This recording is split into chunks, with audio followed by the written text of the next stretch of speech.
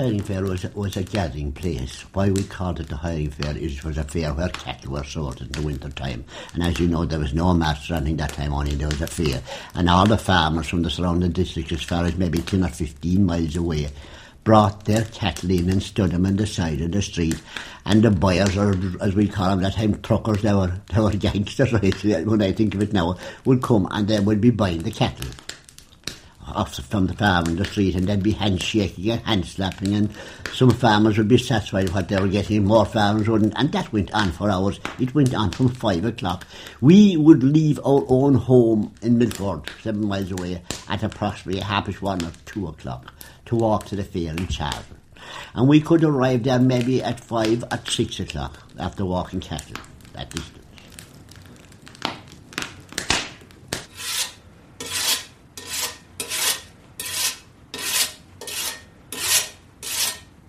I loved this old shed when we were kids. We called it the old shed because everything in it was like from my father's time or his father's time. And like we'd have the big old clocks, and there's an old dresser, old mantelpieces. There was always something new somewhere if you'd rooted around long enough. And we used to take the clocks apart and put them together. We could never put them together again, of course. We were always in here making things, sawing up bits of old timber and making trolleys, or there's even an old toolbox there where I had the side stone for the scythe, and I made that when I was about 10. It's still here. We live on top of a hill, which means that you're kind of exposed to all the elements. There's always a lot of wind here, a lot of rain, and the main type of farming that we do is mainly beef and sheep. And the last while we're starting to breed our own calves, and which means that we don't go, well, we are going to the market as often as we used to, but in theory we shouldn't be, but we seem to be producing and getting more and more intensive. I mean, things have changed a lot around here in the last 10 years. Farmers got very competitive, and I think really the small farmers on the way out, and you have to produce more, and plus the main part of the farmer's income, or main part of our income, is from Europe nearly. I'm not at home all the time now. The younger brother's here farming all the time. But I love the land. I love coming home. It's kind of a break away from the city. And I think once you've been brought up in the land, you never forget it, and you always want to come back to it. And while I'd never be able to make a living off it, and maybe my notion of home is kind of very romantic, but I like it. I still love going off on my own with the scythe, because it meant I was totally away on my own. I always brought a book with me. It was kind of funny because I remember the first time he sent me out, I mean, the scythe was nearly twice my height, and I was sent down the back, and every now and again somebody would stop up, like a tourist or something like that, to take a photograph of me with the scythe, this little boy hanging onto this big scythe. I proud as punch, thinking I was doing a great job flying it. In a 7-by, they were looking at a good strong man. There was mighty tension between farmers for a good 7-by, and they'd be always trying to find out, like, you know, if they could, would there be such a fella? We heard there was a good man last year, such a place, if he's there, I'll hire him today. But this would go on. Why they would hire a 7-by is you had a farmer with a family, with a big lump of land, good lot of old milking cows, horses did a lot of tillage, and he wanted a 7-by. Some of them hired 2 7-bys. And they had to do the extra work than the hard work because to be there. And how long would they be hired for? They'd be hired from the date, whatever date the fair would be in January, until Christmas Eve, which was the 24th of December. And it was, remember now, it wasn't the 22nd or 3rd. They worked till the dark that night on the 24th. I knew of them going on with their old bicycles and their old belongings tied up in it, and they overjoyed going out with a few pounds in their pocket home for the Christmas. What was important, we say, from the farmer's point of view in a 7-by? Like, what were the skills he was looking for? There was no skills. The only skills he would ask, are you able to plough? Are you a good milker? And they'd refer sometimes to a dry milker and a wet milking. But the important skill was strength. I seen farmers make the 7-by take off his coat and show his muscles, and he'd say, Jill, his great muscles, they're like duck eggs. That's the fella for me, you know. And then he'd say, pull up your trousers. And I see, pulling up their trousers, showing if you've hairy legs, he's in business, he's good for the job. And if you've hairy hands, he's good for the job. Yeah. What was the difference between dry milking and wet milking? Oh, the dry milking was very important. You had some farmers, There was an old belief, do you understand, that if you wet your hands and you're milking the cows, that the cows just get what they call, I'll bet it in myself, pock from too much wetting of too much milk. You pull the milk, or the first a lot of milk was pulled down on the hands and it was rubbed to the tits, and the tits were kept wet all the time, and occasionally the tips, if they were sore, it would affect them, the wetting milking, but the dry milking, no wetting whatsoever. And 'twas a technique, I never tried it, but 'twas a technique in itself, and there were some great dry milkers. And they'd just bring his cloth with him, they'd wipe the other, as we call it, the bag of the cow, the tits, and they'd milk away into the bucket, dry milking.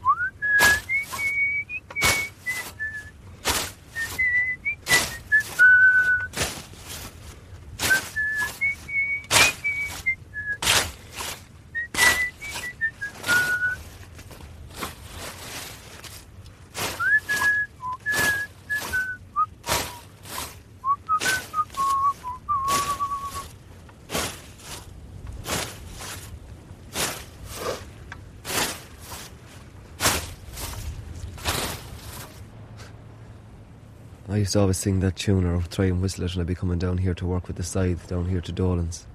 We call it Dolan's because we bought it off Jimmy Dolan's. You can see his house down there. That's where he used to live. He died there a couple of years ago, so we bought the land when he died.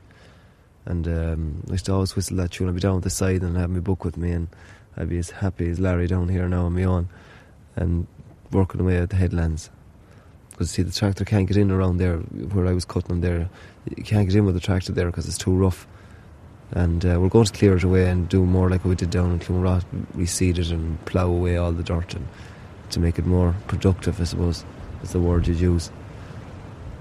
This land here is in my name, so I have a special love for it, special graw for it. And I spent many a day down here working away on my own, picking stones or, as I said, working with the scythe. The book I have here with me today is The Days as a Servant Boy. It's by a guy called Liam O'Donnell, who I met there a couple of weeks ago. And when I read the book, I had the impression of a guy who was going to be weather-beaten and sort of like a hard, tough man with big hands and, as I said, lines in his face from the harsh weather. And but it wasn't like that at all. He was a man, he was from Cork, and he had a real Cork accent. A clever man, a cute Cork man now. He was full of life, full of energy. And I couldn't believe, I never knew anything about Servant Boy. I never heard of that going on around here. And I think that it didn't really happen that much here in the West because the farms were always too small and that people just grew enough to survive, and that was all they wanted, and they were happy with that. And there was no big farms then, not like, let's say, here today. So it probably went on mostly, I think, in the south and in the north and probably in the east as well. I found the whole thing fast. It was a whole new way of life. All I've known is like the EEC, and the way farming is going now is it's like mass production, and we're reclaiming land and we're putting up fences, and everything is getting to be like straight lines. Whereas the old farms, like even here, Dolan's now, I see the stone wall along here, and it's meandering along like it's not like a straight line. And there used to be a house there where that quarry is now, and you'd wonder about the people who lived there. Every now and again you come across like a horseshoe or an old bottle or a funny shaped bottle, and it isn't of, like, we'd say, this our generation, that it came from a different time.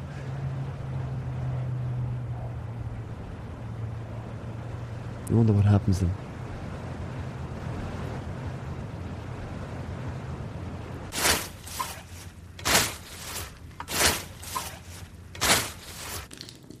When the deal was done, then the farmer would just take me and he'd taking Charlie, and he said, "Charlie, you'll have to have a drink." And he'd bring that, he'd give him a medium stout, but there was no whiskey, because whiskey was too dear, to 2 or 3 pence or some 4 pence and that, but he'd give him those stouts was cheap, and he could have a medium stout or two.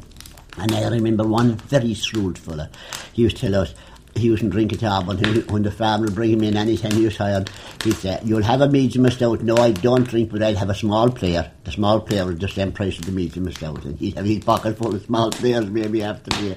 But they've come along then, do you understand? But I remember one time there was this fellow there, and he was a well-to-do farmer and a good neighbour, and I'll tell the truth about him, with a big family. And he went and he had a share of cattle, and he got the help from the neighbours bringing the cattle, and he sold the cattle. And the wife came against him in the horse and trap. And in the horse and trap, she brought him home, and he had his servant by. And he had a few drinks in the town before they left, and he was getting hypnotised. And as the neighbours used to say to him, you'd hear him all over the countryside talking to the servant boy. Now wasn't in the trap with him at all. He had his own bicycle behind. He brought his belongings in the bicycle, and he cycled his bicycle after the trap. And the farmer was riding the trap. And it was like you'd be going on canvassing for an election. You'd hear him shouting all over the place, questioning the servant boy, but talking loud in a way the neighbours would hear him, that they'd know he brought a good man, was he the servant boy hired. And then he pulled into a little passing village, and he had more drink.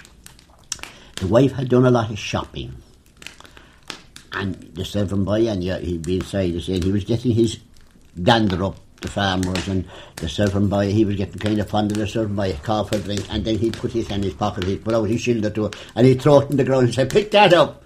And he'd be delighted to see the servant boy. Bloody like you talk to a dog today, you know. And where did the servant boy sleep then? Well, he slept inside in the back kitchen. He might have a back kitchen there that would be attached to be a nook off of the main building, where they kept meals and where they kept every kind of rubbish, or otherwise a lot of them kept them in the loft. The loft was a famous place. That was up maybe over the hay barn, or maybe over the cowhouse, or it could be an independent little house. I remember having built little independent houses where they keep probably harness or the horse underneath, and they probably keep potatoes and different things. And then the boys would have a ladder, and they'd go upstairs, and they had their own bedroom up there. And what would the bedclothing be like? They'd have the best of an eider down. They'd have a horse cover for an eider down. And they'd have a few old blankets. Then they had no mattress. The mattress that time was all old bags sewed together, and it filled with straw. I remember him being at. I remember, as a matter of fact, that teasing out the straw in the month made have it dry for the mattress, an old mattress of straw, and they might have what they call a tick. You never heard of a tick. Now a tick was like a bag. It was like a calico sewed together.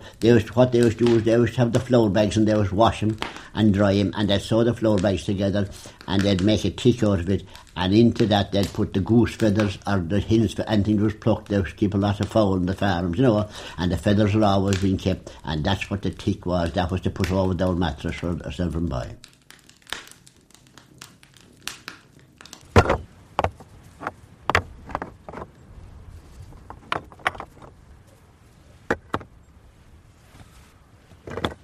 First thing you have to do is clear away all the stones first.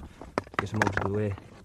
There's no point trying to build it up. Well, you could build it up, but there'll be across it again, it'll all fall down very quickly. So you have to build it up. Take away all these stones first. Oops. It's close. There's a knack into it. I'm not that good at it now, but a fair idea now. Right, so first of all, you clear away all the breach, or we call a breach, or a gap, till there's like nothing left in the wall. There's just like a hole, and then what you do is you pick up the biggest ones and you leave them down there beside each other, and every stone is like a different shape, so you have to try and twist them and turn them so they fit into place fairly solidly, like that. And you build up like 2 rows, one on the outside and one on the other side, so you have like almost 2 walls being built at the one time, and you build them up you build them up like that.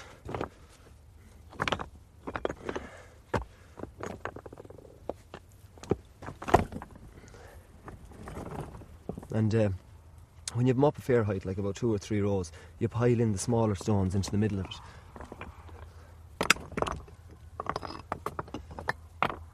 Put all them small ones in it. the weather's got very cold the last week. It's been an awful change. It was very mild up to this and warm, and so now it's getting really cold, and we've cows calving and ewes lambing or having lambs, and you have to really watch them.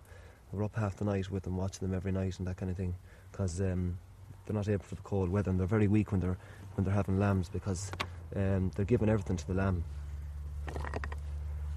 Anyway, this should stop them from jumping out here again.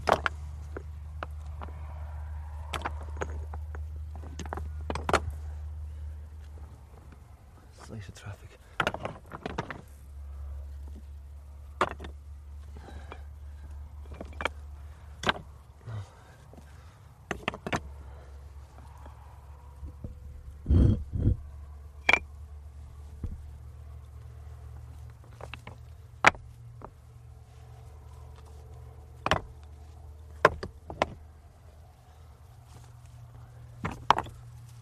That's her nearly built up.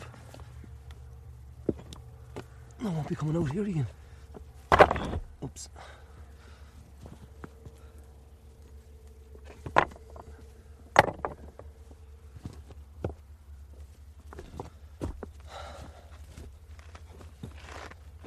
We'll take a break for a bit. But this farm here now has changed an awful lot in the last 10, 20 years of my lifetime. And I remember these used to be all little small fields, and we've cleared away a lot of the ditches and made into one big farm.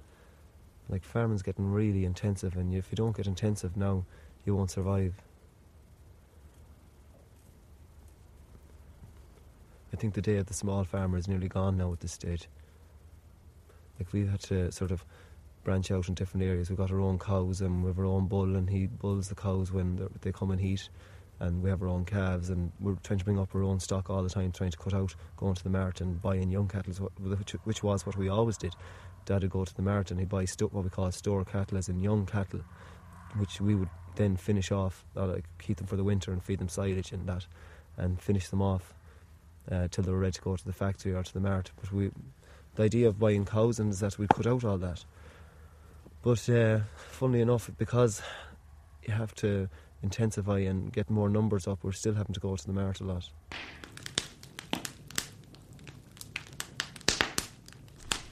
Now, servant boy in the morning, what would he'd feed the cattle, and then when you get up in the morning, first thing of course you get is a quick cup of tea. Then he was out, and as I stated, in some of the places like they did, you see, the day before, they'd throw the hay down off of the hay barn. There was no bales that time, only loose hay, and all along the cows' heads there could be a single wire, there could be a double wire, like we call them wires now, but they were all cows at the time.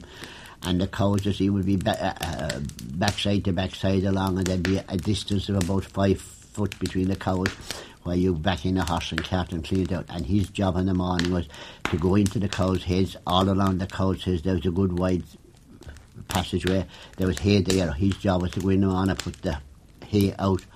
It was a quick kind of a job, like handy. You put the hay out over the little wall out to the cows. They were all tied up.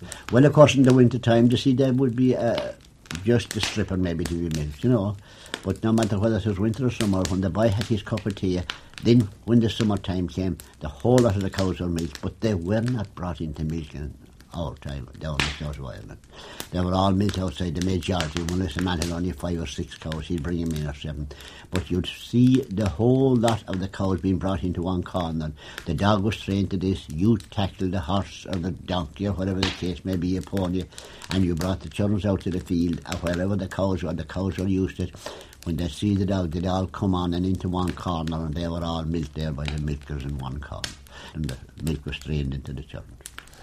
There's a fair bit of work done now before the breakfast.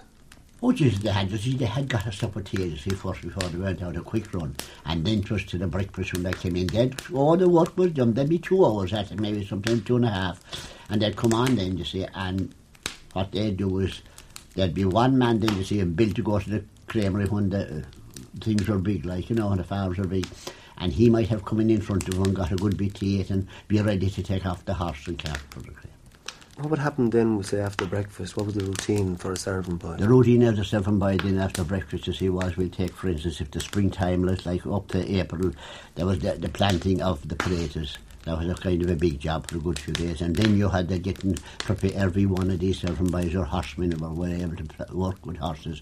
And then they'd be preparing ground for to sow turnips and mangels and you name it. And then some farmers did the cash crop. Like, it was great that time in old days you had the cash crop of beet. And they'd be ploughing and preparing ground for beet. And they'd give days and hours, which I did myself. I often walked for hours. I often give up 10 or 11 o'clock at night walking after a pair of horses harrowing ground. And I'm telling you, when you would have that done for a day in the morning, whether you wouldn't be anxious to be fooling around anyway. Now, what happened to the dinner time? Where would the servant boy sit and what would he eat? And the servant boy would arrive into his own old nook at dinner time. And the setup of the servant boy was, he had the old back kitchen. And that back kitchen was for the servant boy, and if there was a servant girl there, she'd be on the same lines. And the eating was plenty bacon, plenty cabbage and plenty turnips. And as they was telling me at the time, they was love the turnips and they was drink mugs of the turnip soup after. Oh, drink mugs. It was great for their stomach, man. They always said it was great, it was better than any sauce, which it was, and is today, especially with bacon. Oh, it's the best medicine you can get. But they'd have an old tin plate in to be like something you'd see in Gunga dinner in the army or somewhere. And an old tin plate and the old knife and fork would be there. And this old tin plate would be after seeing many servant boy through the house for years. And as when the lad would say, yes, it was white when it was bought, I'd say, but it's black now because all the enamel is off it, and that's what they'd have. And there's a plenty sport. There's no scarcity of eating, you see, but they ate there, you see, and they did their own washing up too, and they was referred, as going back to the dogs, one fellow's referred, he said, geez, there's no very easy wash my old plate, I throw it to the dog and he licks it clean. And he'd lick, and he'd push it away and he'd eat the poor boy would eat out that again tomorrow. But that was the way I was some lads are good and tidy and they'd clean the place out, and they'd make their own stuff. They had an old fire there in the corner, in the back kitchen. There'd be some cooking done there too, and they'd make an old supper here there for themselves. Would they be used to knives and forks now? Well, how they'd be used? Not at all. No, the majority wouldn't. Even I see my trashings now time. I see the creators peeling spuds of their nails. They wouldn't. Jesus, well, those big families rearing poor people. Right, they'd be delighted to get them. I see fellas getting knives and forks and they wouldn't bother to help them. They'd even take, I see, I'm going to it and I see the poor fellas, God love them, I see them taking up the fat meat in the fish and eating it away.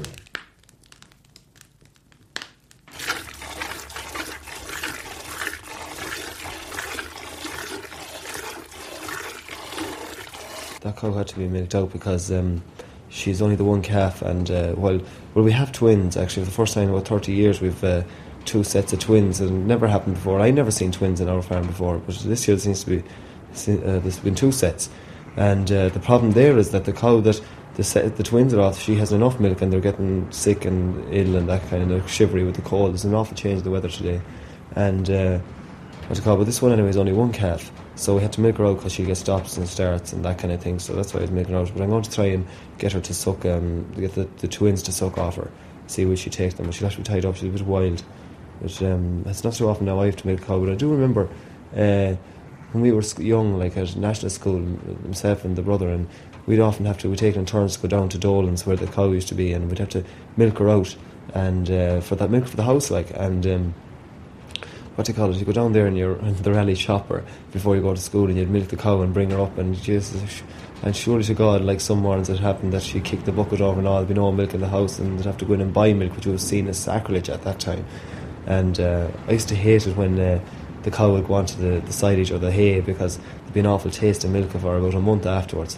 And as soon as, and then if they change off this, then when you got used to them eating the silage and the hay and the taste of the milk, then that they come back onto the grass and they be let out in the spring, you could notice the difference in the taste again in the milk, and take another month to get used to that. But we never bought milk until very recently. I mean, I remember when we first started buying milk, it was seen as like a sacrilege almost, and we used to keep our own, like potatoes and carrots and onions and turnips over at the back field there. We had a few drills there, but it seems the way farming, the way things are going, that too busy now for that, and you have to watch your cattle and watch the cows and make sure that they're all right, and watching them every night, and that the ewes lamb okay and the cows calve all right. And no, we don't. Farming has changed completely from that subsistence or growing your own vegetables and that kind of thing, because you just don't have the time anymore for that kind of thing. It's much easier just to go into the shops and buy them, which is a bit, I suppose, ironic, really. Anyway, I'll try and get these 2 calves to suck.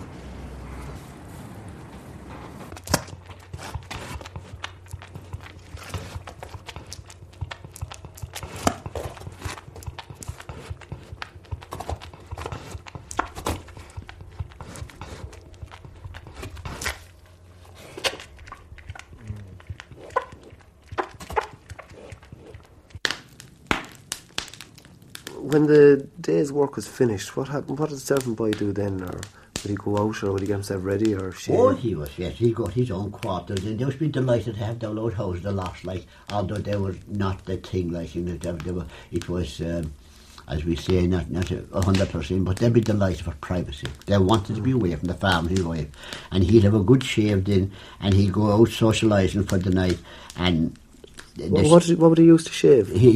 Sometimes you see the shaving, if they could. I often had the fellow saying, Jane, if I could sharpen a knife, I'd shave with it. Because blades were dear at the time. They'd have a 3-hole razor. Some of them used the open razor, but you had the old folk like that, the open razor, and these younger lads were getting modernised, what we call the 3-hole razor. That was the blade, the safety blade. That's the first blade I ever remember coming out in 3 holes was Max Smile. He was smiling, turned upside down on the other head, and his face turned the other way. But they'd buy a Max Smile, and that cost a penny. And that would do them nearly for a month. Because they developed a technique that it's strange when you're cutting a corner, and it was handed down to them. They could edge a blade, an ordinary, for a safety razor, with a wine glass, we call it. And they'd put it into the wine glass, and they'd hold the finger against it, and they'd roll it over and change. They'd be counting 7 or 6 sevens, and they often kept that for months because the edge in it. No financial to buy, keep the edge in it. What did they do for a social life? Did they have, I think you mentioned in the book as well about car drives and gambles. Oh yes, that was in the winter time. It was mighty. Card playing was mighty. And once in the winter, we suppose in October came in, there'd be gamblers all over our part of the country. The gamblers, even the small farmers would have them, but mostly the people in the cottages have them, and the poor people.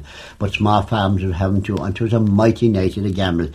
There'd be a pair of cocks maybe put up, or there might be a pig. I remember a pig put up one time, and this fella, all the several boys would come from all around the place, like, and they'd be to the shilling for playing, and they'd be playing all night, and then they'd be playing for pennies, because whoever would be knocked out there'd be a knockout then until system was fine down to the last 2. I remember the several by one night he was playing with Jez. He was in the look. The pig, it was a pig was put up, and he won the pig. And all the lads were there, and I know him, and they said, "What do you think? How do you feel?" Jez, he said, "I'm in an awful state, sitting down here at the fire." He says, "I'm just wondering, will I eat him or drinking?" Would there be musicians there and dancers? And all these 7 boys came, they were all brilliant. They were brilliant musicians. They were brilliant at the concertina, the melodes, and the violin. Some great violin players. The Mozart, they'd play anything. They'd make music out of anything at all. And you'd have the lad with that tin whistle.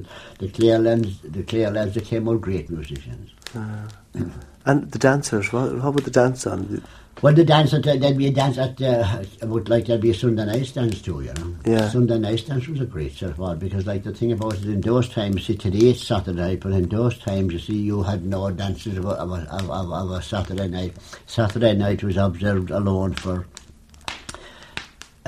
going to the church, going to confession, which was an important thing with those lads. They always went to the church on a Saturday night, and a Sunday night it was the dancing night, and they kept themselves to the veins and nicely for Sunday night, and everything had to be deadly after it. They were smoked the woodbine, we said, during the week, and they'd smoked a package of players on a Sunday. They wanted to show off to the woman, you understand? And they'd have the shoes, and as the lads would say all the time, he'd have the shoes shine now, so when he looks down, he'll see his face, and the toes of the shoes, they'd be so shiny. They'd have everything spot on. And they'd cycle to the dances. The dances could be maybe 5 or 6 miles away, they could be 20 miles away, but they'd cycle no matter. And when they'd be going to the dances, they put on the old boots going, and they're cycling the old boots and the old clothes, and when they come within, which suppose in a half a mile or thereof, they put into the ditch, and they take off the old boots and they take off the old trousers, put on the good trousers, whether it be snowing or raining, and the shoes, and they were game ball for the night. And what would go on? Would there be boys making shapes at the dances, or Huh? would there be boys making shapes, or would they be fighting, or? Oh, mighty to the world. Oh, Christ, yes, what's the thing about it? It was great that time. There was no knives that time. There was a good, decent fish fight. A fellow now might have his eye on a woman and he might be going with her, do you understand? And another fellow would come up and he'd go to take her off. This is going on, you see, at the dances in the waltzes. And a row developed. And when the row developed, you'd know when the row develops, you see the fellow throw it off the court and turn his cap back, because they might be wearing caps and they'd wear them dancing and turning the cap back, and the lads said, come on, follow him out in the road. And there'd be a ring made outside there, and they'd be able to shout to one another until be all over, and that was it, no more about it. Oh, yes.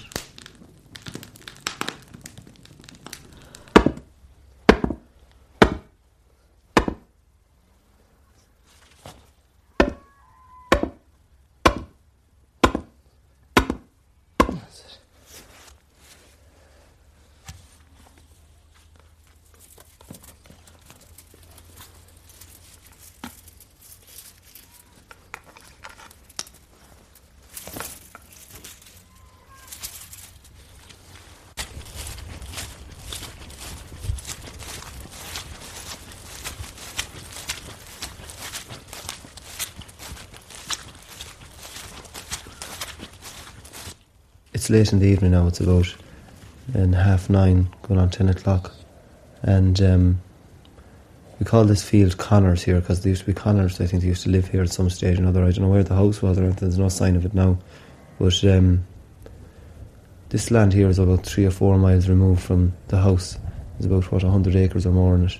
It's getting kind of windy now, cold. But this farm now is under the REP scheme, what we call Rural Environment Protection Scheme, and what that means basically is that the whole farm has to be, if it wants to benefit these grants, they have to agree to a 5-year plan, and in that 5-year plan you agree to fence your farm and to drain it and to look after the environment side of it, like there's no pollution going from the slatted shed down there into the water stream. And this fort here that we're sitting on, this will be under the protection. We did a lot of training on this, or we got grants, and the first grants came in years ago, but it must be over 10 years ago. And myself and the brother and the father, we picked stones from about, I think it was about 20 miles, 30 miles of drains, all in these fields here. And at the time, it was kind of wondering, would we take away the fort, but I think we decided against it. I don't know whether superstition or what it was, but we kind of liked them anyway. You can really, this farm has really intensified in the last, let's say, the last 15 years, between the draining and the clean. I mean, this field here that I'm in here, there's about, I don't know how many acres in it, there's about 20 to 30 acres in it, and it's feeding a sight of cattle now and sheep. And if I remember when we were a kid, that all this field here now, it's like one open sweep, and this used to be like ditches and hedges and rushes, and you couldn't. I remember trying to get cattle out. You'd be running through ditches and in through hedges, and you couldn't. It was an awful job to get them out, because they could run around, practically run rings around you. You're supposed to fence all your drains and your ditches to stop the cattle from going down, so that they won't pollute or break down the breaches and that kind of thing. Also, it's to help the flora and fauna to grow down in the ditches, and it's a good thing. It's promoting wildlife, and it means that it's good for us too, because we get the farm modernised and we get it cleaned up and don't have to worry about cattle thieving or straying or anything like that. We are also not allowed to cut our hedges certain time of the year, like when birds are nesting at this time of the year and that kind of thing, and so that they'll be able to have their eggs hatch. All this field was ploughed and was reseeded with peas and barley, which we wrapped up into round bays for silage for feeding for down the slatted house here. So we could feed the calves and that, and it was great feeding and it was great stuff. And then we reseeded it, and you can see it in the grass here. Well, there's been unnatural growth, grass growth this year anyway, but this year was unbelievable. It was like after grass almost. But we put on a few more sheep onto it and a few more bullocks on it, and they've eaten it down. And what did the girls? The girls had sort of ways of making the makeup last and that. Well, they had just the great whole thing, of course, God help them to say again, going back to the money, the famous girls would love to powder their faces and they'd love to paint their faces, you see. And the paint that time was the red tea bag. There was a red tea bag that time, and no matter where you, what you do with it, if you damp the red tea bag and rub it in your hand to leave the red on your hand, and what they'd do is they'd keep the red tea bag and they'd colour their face for 2 red cheeks, you know, they'd be like, you know what they'd be like, they'd be like the sun going down with their cheeks red. And then they'd be doing the eyebrows, and how they'd do the eyebrows is they'd redden a bit of a stick first in the fire before they leave, and burn that and leave it black, and they'd roll that up in a bit of paper, and when they get into that, sometimes they might do up the eyebrows before they come out, but if it's raining, to be all over their face, they'd be an Indian painted down, streaks down their face, you see, but they'd wash that off, and when they go into the cloakroom, then in the dance hall, they'd rub on this, they'd take the stick, burn the stick out of the paper, and they'd rub it onto their eyebrows and their game ball. I mean, Clonraw here has really benefited from reps and from modernisation. It's feeding a lot more cattle. It's a lot more organised. It's better for my brother and my father during the winter because all the cattle are inside. There's no cattle outside, and the shed is nearby. And we can cut silage. We're keeping the middle field there and silage, and we cut silage and just draw it down right beside the shed and feed them. And there's no problems. A lot cleaner, a lot easier way of going on. Like I hear people talking about the good old days, and you know things were better back then, and they weren't better here anyway. They weren't. From what I hear from people, things were a lot harder. I mean, farming is better now. If you have a big acreage, you have to have the big acreage or you won't survive. You have to get your numbers up. Because you won't survive otherwise. The profit margin's too slim on each individual beast or sheep. Now, would the servants, boys and girls, would they mix much with the farmers' sons and daughters? Well, of course, playing hurling they had to mix, but at dances, no. Oh no, no mix at all. You might have the odd servant boy who dance with the farmer's daughter, but because she'd be trying to invite him then, or you'd have the odd farmer's son dancing, which is like a servant girl, and he'd dance with her, but they'd be saying to him then, you know, giving out about it, you see, and, oh Jesus, class distinction, you could cut it with a knife, that time it was desperate. Would they look down upon them? Oh, Jesus, your Christ, they were terrible. God help us. There was no protection at all from. They were just a servant class, and that's it, no more about it. And you'd hear them saying, oh, Jesus, did you hear such a fellow? He's going to serving girl. God help us, he was a farmer's son. You know, though, Jesus, some of them married him, and they made great partners, and did bloody well. But we say a certain boy married the daughter of a farmer. Oh, he was... They couldn't stay. Oh, not the sort at all. Not at all. Not at all. Not a hope in hell. They'd have to go off. Oh, they'd have to immigrate straight away because they wouldn't be wanted around the locality at all. Mm. And what about like when at meal times? Was there much, like, say, distinction there, or did that ever annoy you to see them being sent? Oh yes, I was at even the trashing. I was at the trashings, and it was very sad. The trashings, like, you know, when you think back of it, like all the farmers around there would have 2 and 3 days trashing. The odd one might have an odd day or something like that. But what happened then is when you went to the trashing, like you being a farmer's son, you'd be taken to the dinner, and when you go to the dinner as a farmer's son, or all the farmers, they'd be all taken in the front doors, and the servants would be all gone to the back door to a special old place for themselves. 7 boys, and they were great lads. It was a shame to do it. But the years have crowded past us, and the fledges all have flown, and the nest beneath the sugar loaf no longer is their own. For a hand has written finish, and the book is closed for good. There's a stately red-tiled mansion where that old slab dwelling stood. There the stranger has her evenings, and the formal supper spread. But I wonder, has she trimmings now, or is there rosary said? Ah, those little Irish mothers passing from us one by one, who will write the noble story of the good that they have done. All their children may be scattered, and their fortunes windward hurled, but the trimmings of the rosary will bless them round the world, right? All right, let's go in there.